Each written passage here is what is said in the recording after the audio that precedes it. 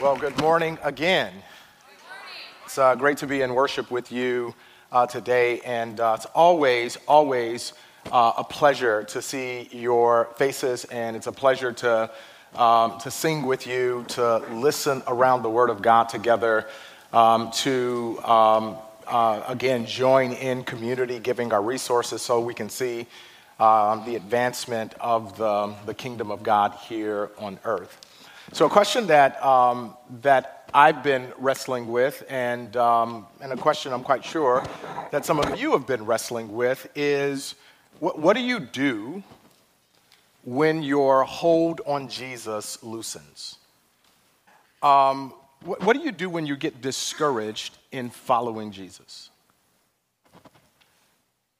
What do you do when you feel like giving up on your faith? What do you do when you feel like crying mutiny on the bounty of all that you believed? Well, if I know that if I ask that question, I'm quite sure that other people are asking that question as well. And that's not just a question for just a few people, but I think at some point in everybody's walk with Jesus, they began to ask the question, what do I do when I'm discouraged in my faith? What do I do when I feel like just letting it all go? Well, the writer of Hebrews actually helps us to answer that question, and it fits together with this last message on community. So if you have a copy of the scriptures, whether on your phone or in the pew, or you brought your Bible, turn with me to Hebrews chapter 10, and we're going to be looking at verses 19 through 25.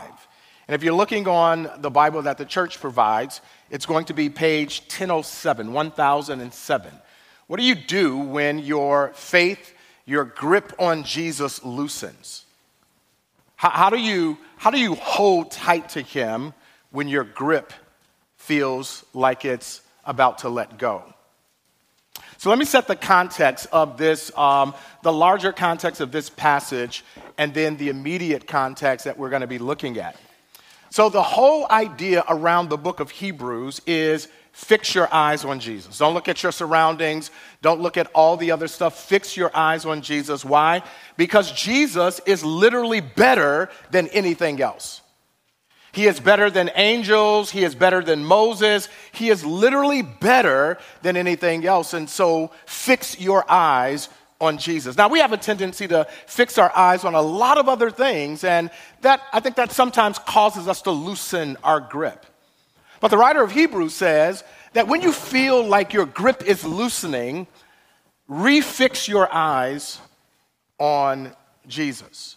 Now, again, more of the context of this, many of these Christians that the writer of Hebrews is writing to, they are asking this question, which I believe we're asking as well. And that is, what have we gained from following Jesus? Is it really worth it to continue to follow him? What have we gained from coming here every week, 52 Sundays out of a year? This building is open. We sing songs. We preach messages. We give, and all of those things. Is it even worth it? What have we gained? What has my life? Is my life different for having chosen to follow Jesus? They were saying that, listen, the only thing that we have to show is persecution. The only thing that we have to show from following Jesus is loss. The only thing that we have to show from following Jesus is ridicule. The only thing that we have to show from following Jesus is our families kicking us out of the family. They're taking our name out of the group chat, and literally we have nothing else to show for following Jesus other than pain, suffering, loss, ridicule, and being left out of groups. The moment I say I follow Jesus, then nobody wants to follow me. The moment I say I follow Jesus, no one literally wants to hang around me. Is it worth it to follow Jesus? Is it worth it to come here each week, sit in these seats, listen to a person talk, sing songs? Is it worth it? So the writer of Hebrews said, hey, listen, I want you to know that you have more than you could ever dream. You have more than you could ever imagine. You have more than all the things that you think you've lost. And so we've all faced these moments. We've all faced these moments of, is it worth it? Does it matter? Does it, when everybody else seems to be blessed around me, and it seems as if God is overstepping me, is it really worth it to keep our lives pure and to have a marriage that's thriving and living according to the Word of God? Is it worth it to remain single and holy and sanctified and say, I want to follow Jesus, even though there is no, if God has created you to be married, there's no spouse on the horizon. Is it worth it? That's what these individuals were asking, and I think just a little bit, we're asking those same questions. So here's the idea that I want to try to posit today, and that is, amid the many storms in our culture, personal, global, local, followers of Jesus can hold on to Jesus when we feel like letting go of Jesus by dropping an anchor in this passage. So everybody in this room, when we feel like we are done, my encouragement to you is drop an anchor in this passage that we're gonna look at today.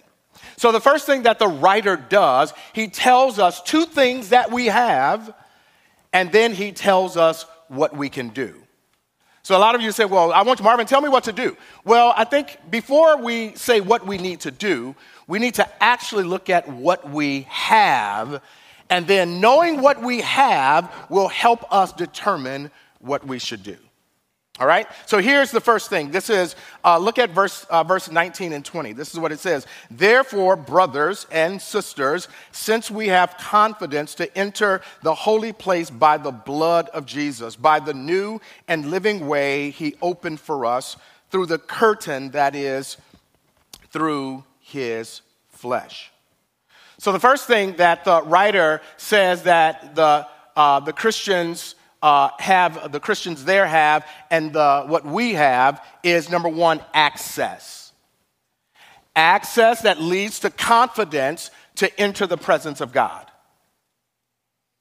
So you and I have access to the God of the universe.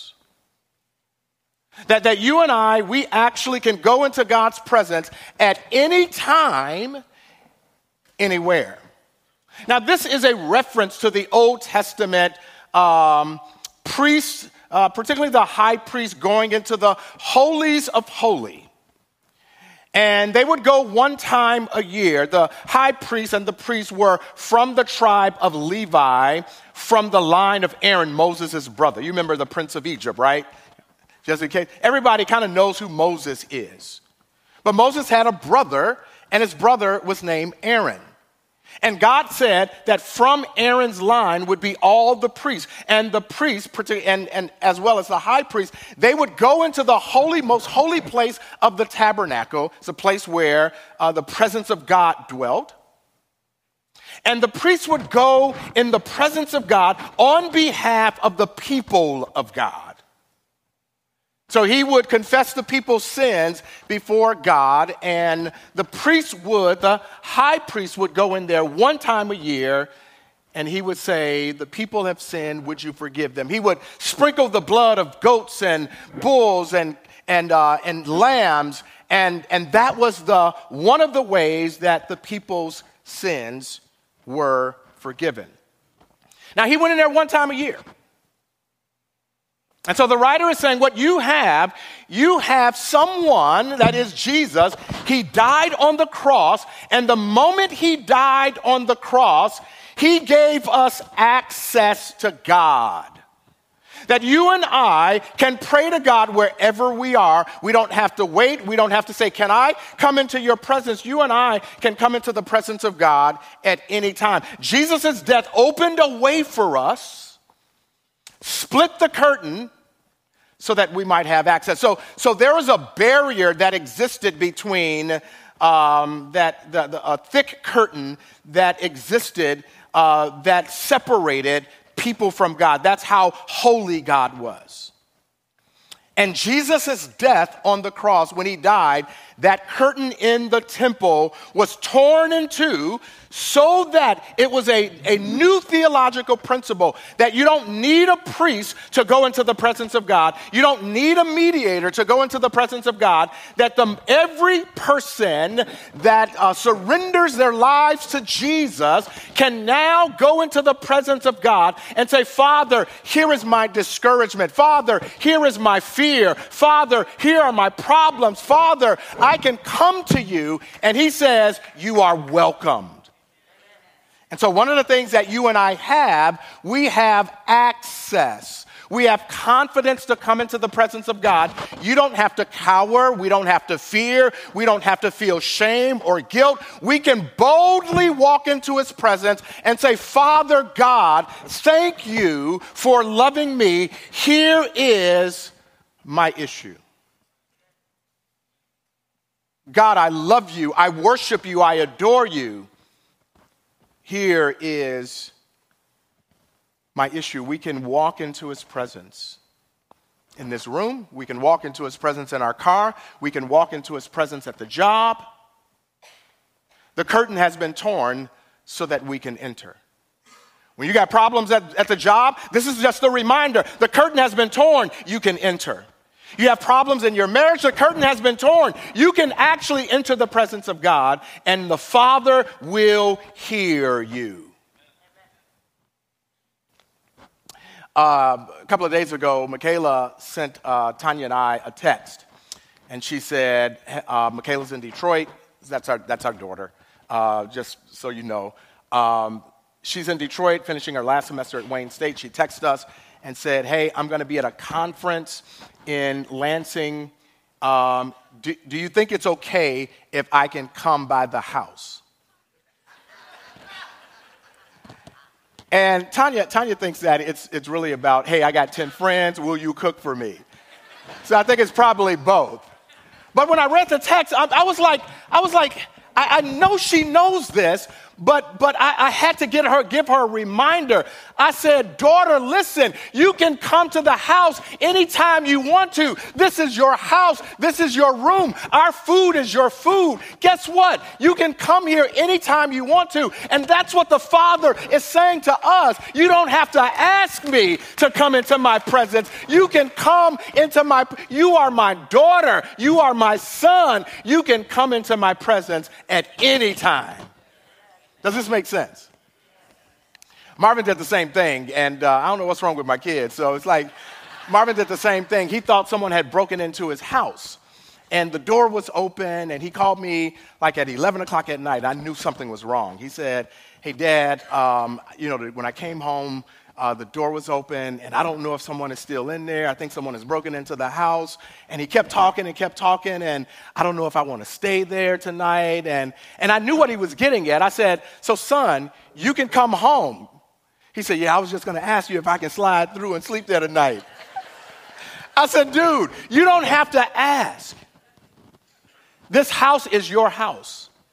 And I think we know that, but we need to be reminded of what we have. What we have is access to the God of the universe.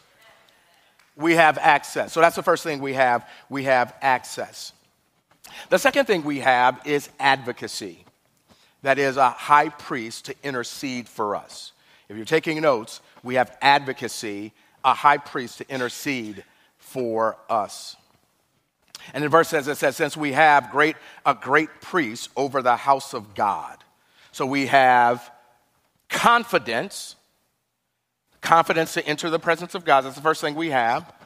And we have advocacy. We have a high priest. So the writer of Hebrews wants them to say, before you give up on Jesus, I want you to know what you have. Because you might be giving up something that is way, way bigger than your problem. Not might be. You are giving up something way bigger than your problem. So you have a high priest. And so this confidence in access should be especially strong for us, especially when it's coupled with we have someone who intercedes for us as our high priest. Remember I told you high priests were wholly dedicated to God. And they were from the tribe of Levi, I told you that. And according to the command of God, they had these vestments. They would wear these robes, kind of like robes, and they would have these breastplates with 12 tribes representing all of the people of Israel on the breastplate. And then they would have those same things on their shoulders. It was almost as if millions of people, the high priest was taking into the holies of holies before God. It's kind of the idea. And so he would go in and he would confess the sins of the people to God. He stood as a mediator or go-between us or the people and God. And so you have Jesus, who is not only has he torn the curtain, but he says that Jesus is our ultimate advocate. He is our ultimate go-between that bears all of our names. Not just on his chest, but in his very being. Because the moment you and I trust Jesus, we are now in Christ. We are now in Christ. So you are in Christ. I am in Christ. And all of the people in this room, if you have trusted Jesus as your Savior, Jesus is our advocate. Literally, we are in him, and he has our names and our addresses and our problems and our issues and our fears and our doubts and our joys. He has them right now in him, and he takes them before the Father.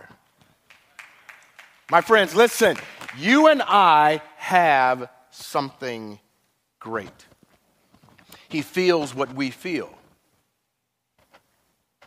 He was tempted like we were tempted. We have a high priest who understands us. So many of the women in the room who've had babies, you go to the doctor and your OB-GYN, say he's a male, and you get ready to deliver the baby, and he literally knows all that a woman would go through in terms of according to the books. I mean, he knows when the baby is growing, and he knows what based on science and based on what he studied, what a woman might be going through. The reality is, he really doesn't know. My wife has reminded me of that many times. You have no idea what I went through to birth these babies. You have a male OB-GYN has no clue. But take a female OB-GYN who is also a mother.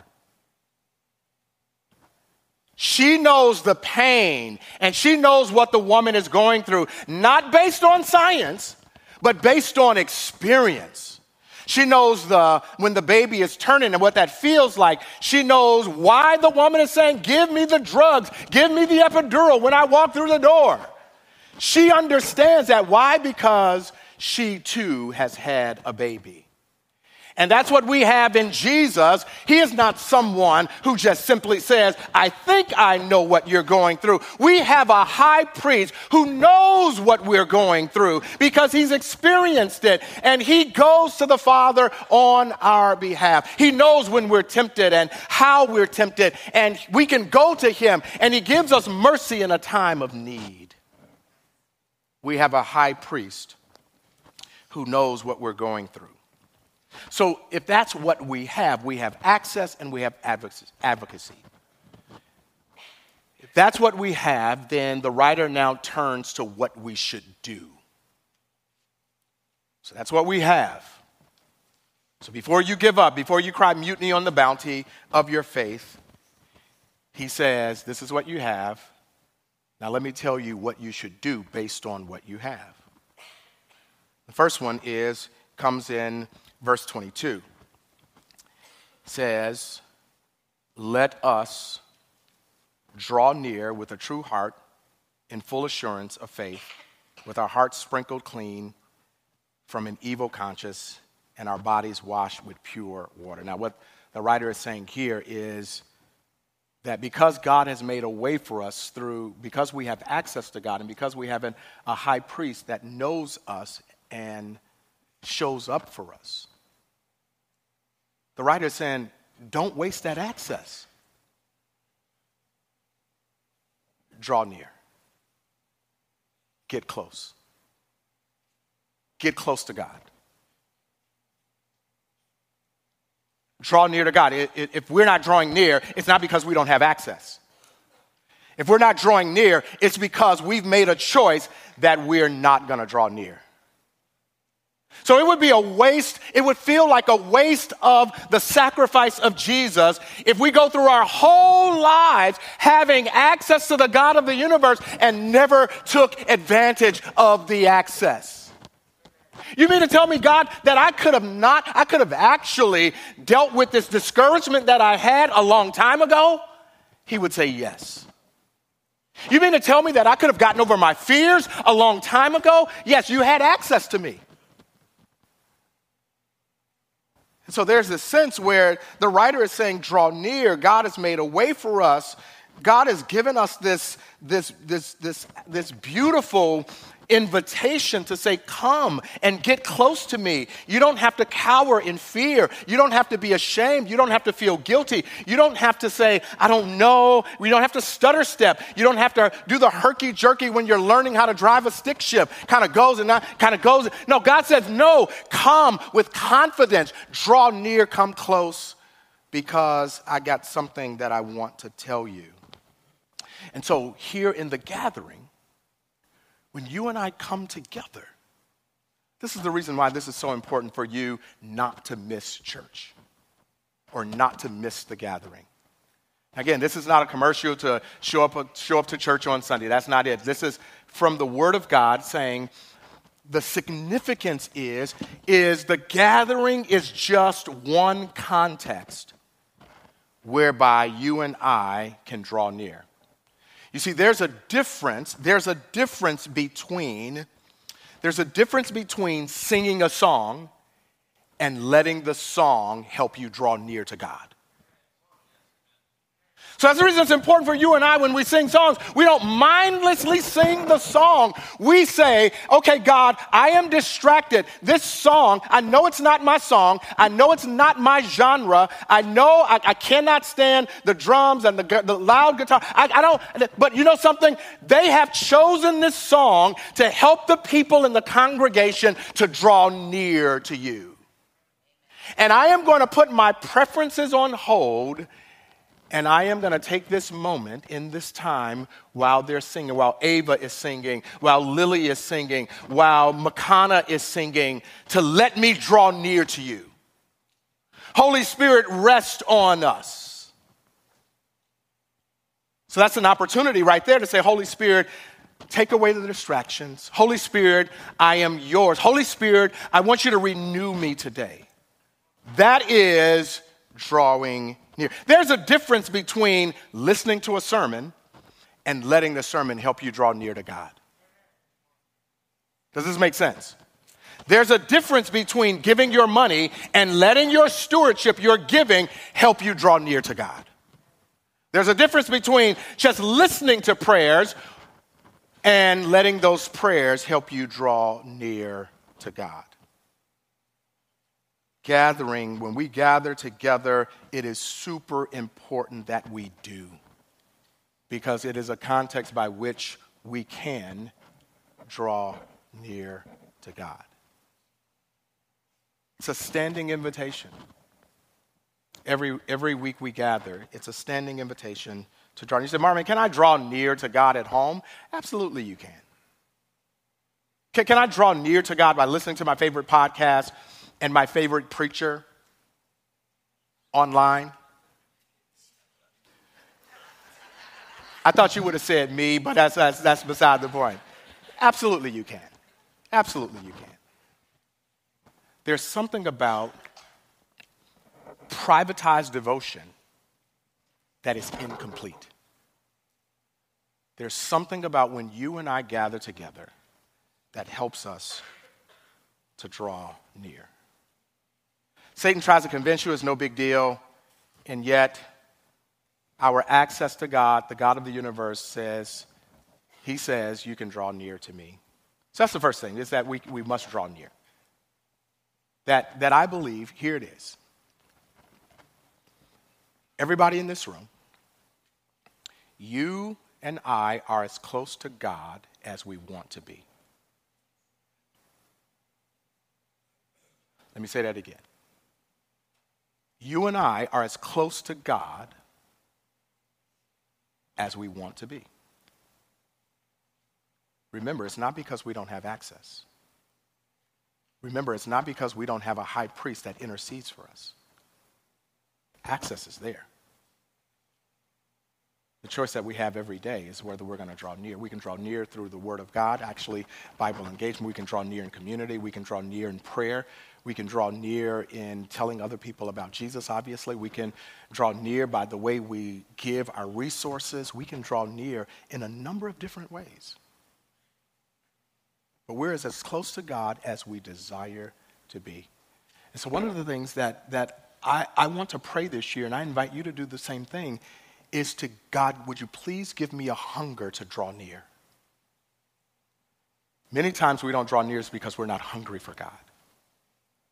So God, give me a hunger for you. Here's the second result of the access we have and the high priest we have. And that is found in verse 23, is hold fast. Hold fast. Verse 23, this is what it says. It says, let us hold fast to the confession of our faith, our hope, without wavering, for he who promised is faithful. So the second one is just keep holding on to what you've professed when you became a follower of Jesus. That's what the writer is saying. He's saying, listen, I know you want to give up. Kyle, man, I know you feel like giving up. You know, Walt, I know you feel like giving up. John, I know you feel like giving up. Paul, I know you're like, I just don't want to do it. What the writer is saying, here is saying, I want you to go back to the moment you stood in a tub like this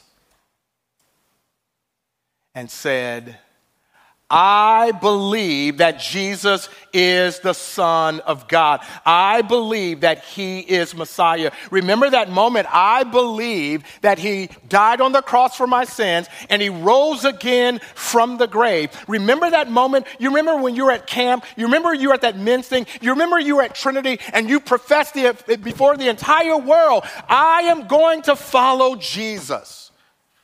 And the preacher took you down, or your mother or father took you down and brought you back up, how the world changed, your values began to change. He says, I want you to hold on to that. Don't look at your surroundings. Don't look at the stuff that's going on. I want you to unswervingly hold on to your profession of faith. Don't give it up. Hold tightly. Now, some of you in this room, you're saying, hey, listen, I am ready to throw in the towel. And my encouragement to you is don't give up. Don't throw in the towel. Keep holding on to the truths that Jesus gave us. How do we begin to practice holding on to our faith? I think one of the ways we can do it, we can practice transparency with others and God. Most time people want to let go because they're holding stuff in. And they have this view of God that somehow God is mad at them or other people are angry with them because nobody knows what you're holding on to. Nobody knows what you're dealing with. But the moment you and I actually transparently share our lives with other people and with God himself, there's something that's lifted. We feel the peace of God overwhelming us. So practice the habit of transparency. I think practicing, again, we've talked about this, practicing the habit of meditating on God's word. It is by faith. So I ask people a lot, and they say, man, I don't have enough faith. Or I'm losing my faith. And the first question I ask is this: how much are you reading your Bible? Wow, I ain't read my Bible in so long. Well, the Bible says faith comes by hearing, and hearing by the word of God. So if you're about to let go, I can almost guarantee there's a correlation between not reading and engaging the Bible and about to let go of Jesus. So there's this sense where the writer is helping us. And then give God a priority, give God priority. And then the last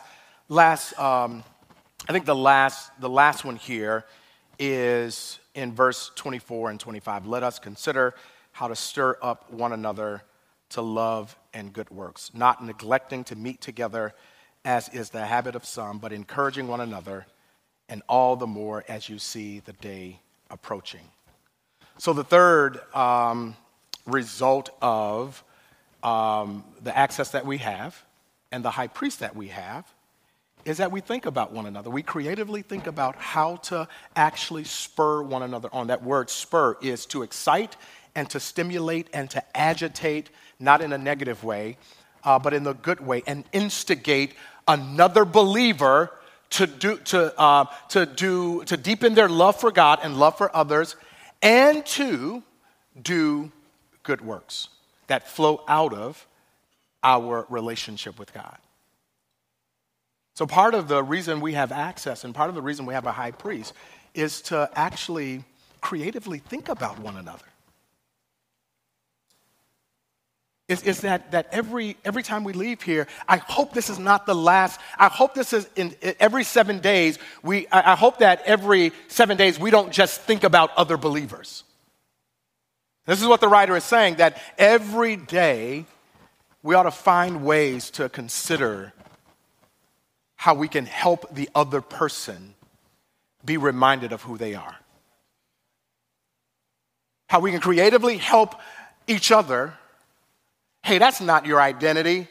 That's not what God, hey, you're living below where God wants you to be. I want to call you up to something greater than you're being called up to. You don't have to judge another person. You don't have to finger point, but you can say, hey, listen, I love you. And guess what? Both of us, we have access to God. And you know something? God has created you for more than what you're doing now. He's created you for something greater. He's created you to deepen your love for him and for other people. Hey, when was the last time you shared your faith with someone? That's spurring another person on to good works. Hey, when was the last time you read your Bible? And what is God teaching you right now? That's spurring another person on to love and good works.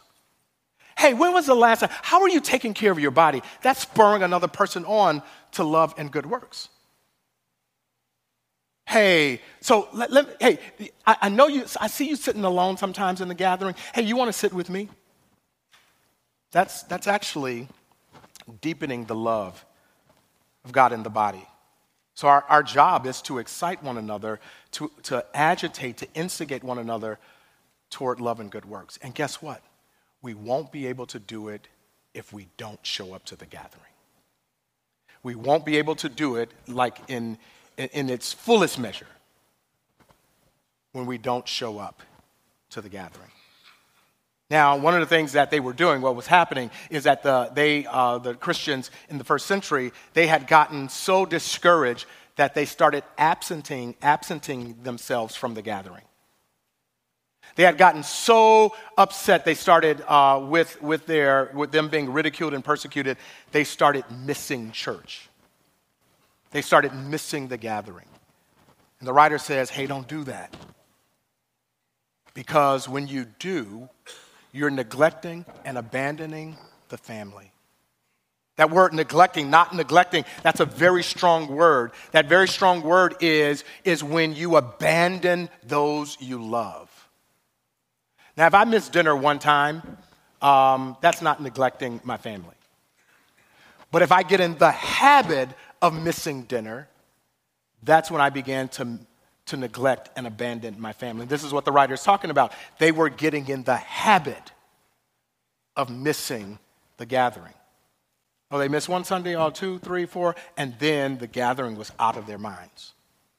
So I want to ask the question.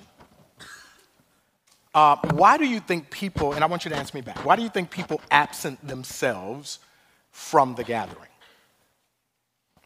Why do you think people don't show up to the gathering, to church, as we would say?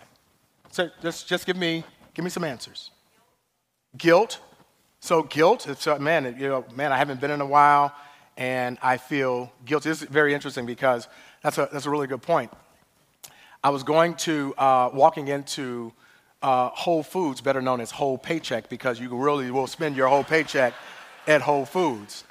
And I saw, my chiropractor saw me, and he said, "Hey, Pastor Williams." And that's all he said. And I found myself explaining why I hadn't been in a while. And then it dawned on me, this probably what it feels like for people who miss church when they see me at the store or see me at the movies. I just say, "Hey, how you doing?" And then, I'm still watching online. I'm still here. I'm still a member, and I've not asked anything. And so sometimes we do feel guilty. Guess what? You don't have to feel guilty. If you see me in the store and you haven't been to the gathering in a while, and if I say hi, just say hi. It doesn't mean that, I don't have a little thing that I'm checking the box to see who's here and who's not. Your relationship is between you and God. So guilt is one. What's another one? Shame. Shame and guilt, I would put those together. Whether it's this lifestyle I'm living, I'm not living according to God's principles, and I just feel like the moment, some of you would say, the moment I walk on the campus, I believe God is going to strike He's going to send lightning and burn the place down. Because that's how ungodly my life feels. But remember, our access to God is not based on what we've done. Our access to God is based on what Jesus has done. There is therefore now no condemnation to those who are in Christ Jesus. That has to be remembered, all right? So what are some others? Disappointment, church hurt, or someone has been hurt, or disappointment in leadership, disappointment in a number of small group leaders, or what have you, all right? What's another one? Laziness. Yes, laziness. What else? Being tired. Tired, and it just requires effort. Like COVID ruined us, right?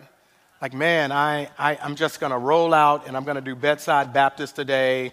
And y'all know what Bedside Baptist is? Okay, I'm just going to stay home. All right, so weariness and tired. And so on the flip side of that is rest and vacation. Now, I want to say that's not an accusation. The text says those who got in the habit of missing. Not periodically, because whether it's rest or whether it is vacation, it's those who got in the habit of missing. All right? Let's take a couple more. Disconnected. Yeah, absolutely. Not a priority. Fear. These are all things that sometimes, I believe, keep us away from the gathering. But the reason why this is so important for you and I to come and to be present and to be connected is because when I'm feeling discouraged and down, I have a whole army of people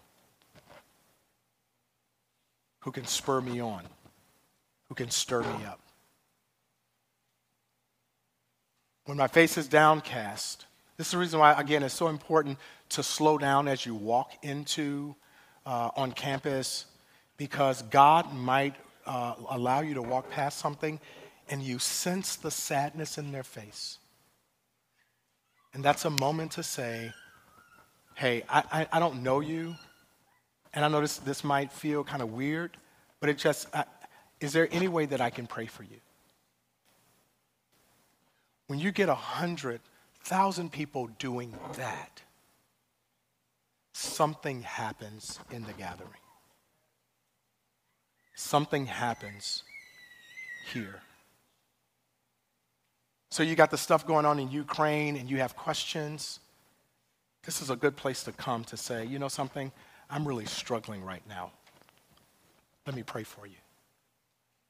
Stuff that's happened with COVID and happening with the election coming up. I'm struggling. I'm struggling, Pastor Marvel. I'm struggling, John. I'm struggling, Elliot. I'm struggling. Hey, can you pray with me?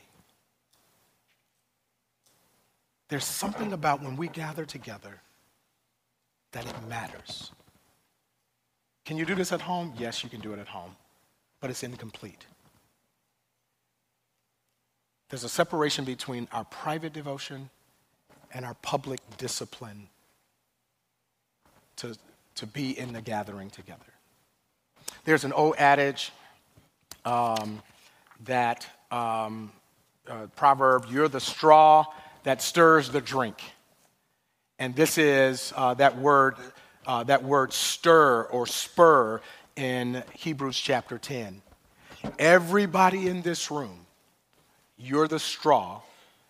We are the straws that stirs one another's drinks.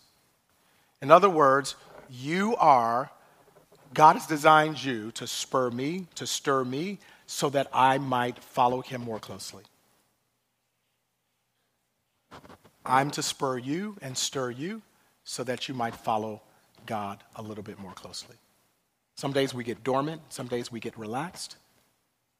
But it's this big community that we're a part of that helps us to hold on to Jesus when we feel like letting go. It is this community when we sing together and the song swells. Firm foundation. It allows us to hold on to Jesus a little bit tighter. But when we miss what God might have for us.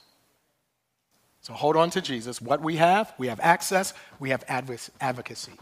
What do we do as a result of that? We draw near, we get close to God. Not only do we get close to God, we hold on tightly to our profession of faith in Jesus. And we consider one another, how we might actually help one another love more deeply and to be more active with our works to bless the world. All right? Well, that's what we have. And if you have a prayer need or concern, I'm going to ask the prayer team, elders, and deacons to come forward now. If you have a prayer concern, prayer need, they will be up front. Let's stand and close in prayer. They will pray with you, pray for you as you come forward. Let's pray together. Father, thank you for giving us this body. Thank you for giving us access to Jesus. Thank you that he is our high priest. And because that is true, we pray you would help us, give us a hunger to draw near. Give us a hunger to hold on tightly to our profession of faith, even in the midst, amid all of the stuff that's going on. And help us to consider one another, be concerned about one another, helping one another draw near to you. And help us not to forsake one another as we continue to follow you. We pray all of this in Jesus' name. Amen. God bless you. Have a great week.